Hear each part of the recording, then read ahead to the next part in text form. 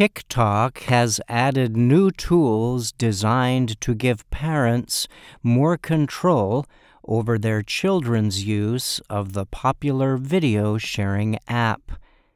The new tools were announced as several nations moved to ban TikTok on government devices and considered other possible actions. The governments said they acted because of national security concerns.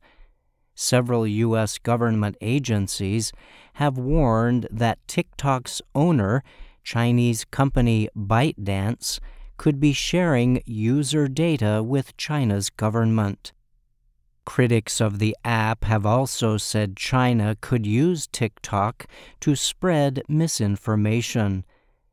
Legislators in the U.S. and Europe have also raised concerns about TikTok's content, suggesting it could harm the mental health of young users.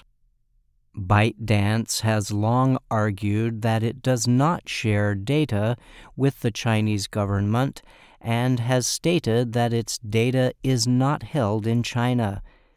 The company also disputes accusations that it collects more user data than other social media companies.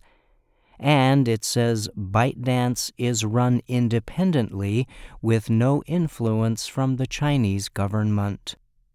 More than 2/3 of American teenagers use TikTok. The app is intensely popular because it can influence many areas of popular culture.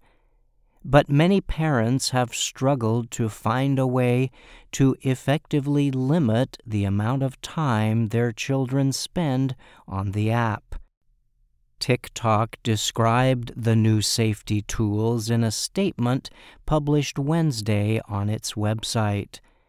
The statement said the tools aim to assist young users and families in creating positive experiences as people express themselves, discover ideas, and connect. The changes include a default setting that limits TikTok usage to 1 hour each day for users under the age of 18. When the tool goes active in the coming weeks, young users of TikTok will receive a message after 60 minutes. They will then be asked to enter a passcode and make an active decision to keep watching. For accounts where the user is under the age of 13, a parent or other responsible adult will have to set or enter an existing passcode to permit an additional 30 minutes of watch time. TikTok said it decided on the 60-minute limit after receiving advice from child researchers and experts at the Digital Wellness Lab at Boston Children's Hospital. TikTok and other social media apps have faced criticism for not doing enough to protect young users from inappropriate or harmful content. A recent report by an anti-hate group suggested algorithms used by TikTok to keep users on the app can have harmful effects. The report by the nonprofit Center for Countering Digital Hate said some algorithms suggested videos about self-harm and eating disorders to young users. TikTok also said Wednesday it will begin sending messages called notifications to young users suggesting that they set up a daily usage limit if they decide to opt out of the new 60-minute limit. In addition, the app will expand offerings designed to give parents detailed information about their children's overall usage. This tool includes data on how long a user spends on the app, the number of times TikTok was opened, and a breakdown of total app usage during the day and night.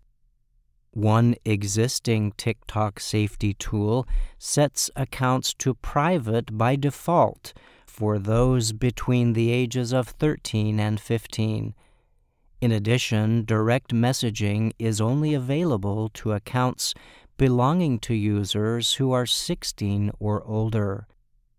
This week, the U.S. and Canada issued orders banning the use of TikTok on government-issued devices.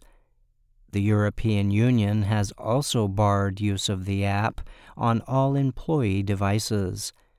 Taiwan banned TikTok on government devices in December, and in 2020, India placed a ban on TikTok and a number of other Chinese apps because of privacy and security concerns.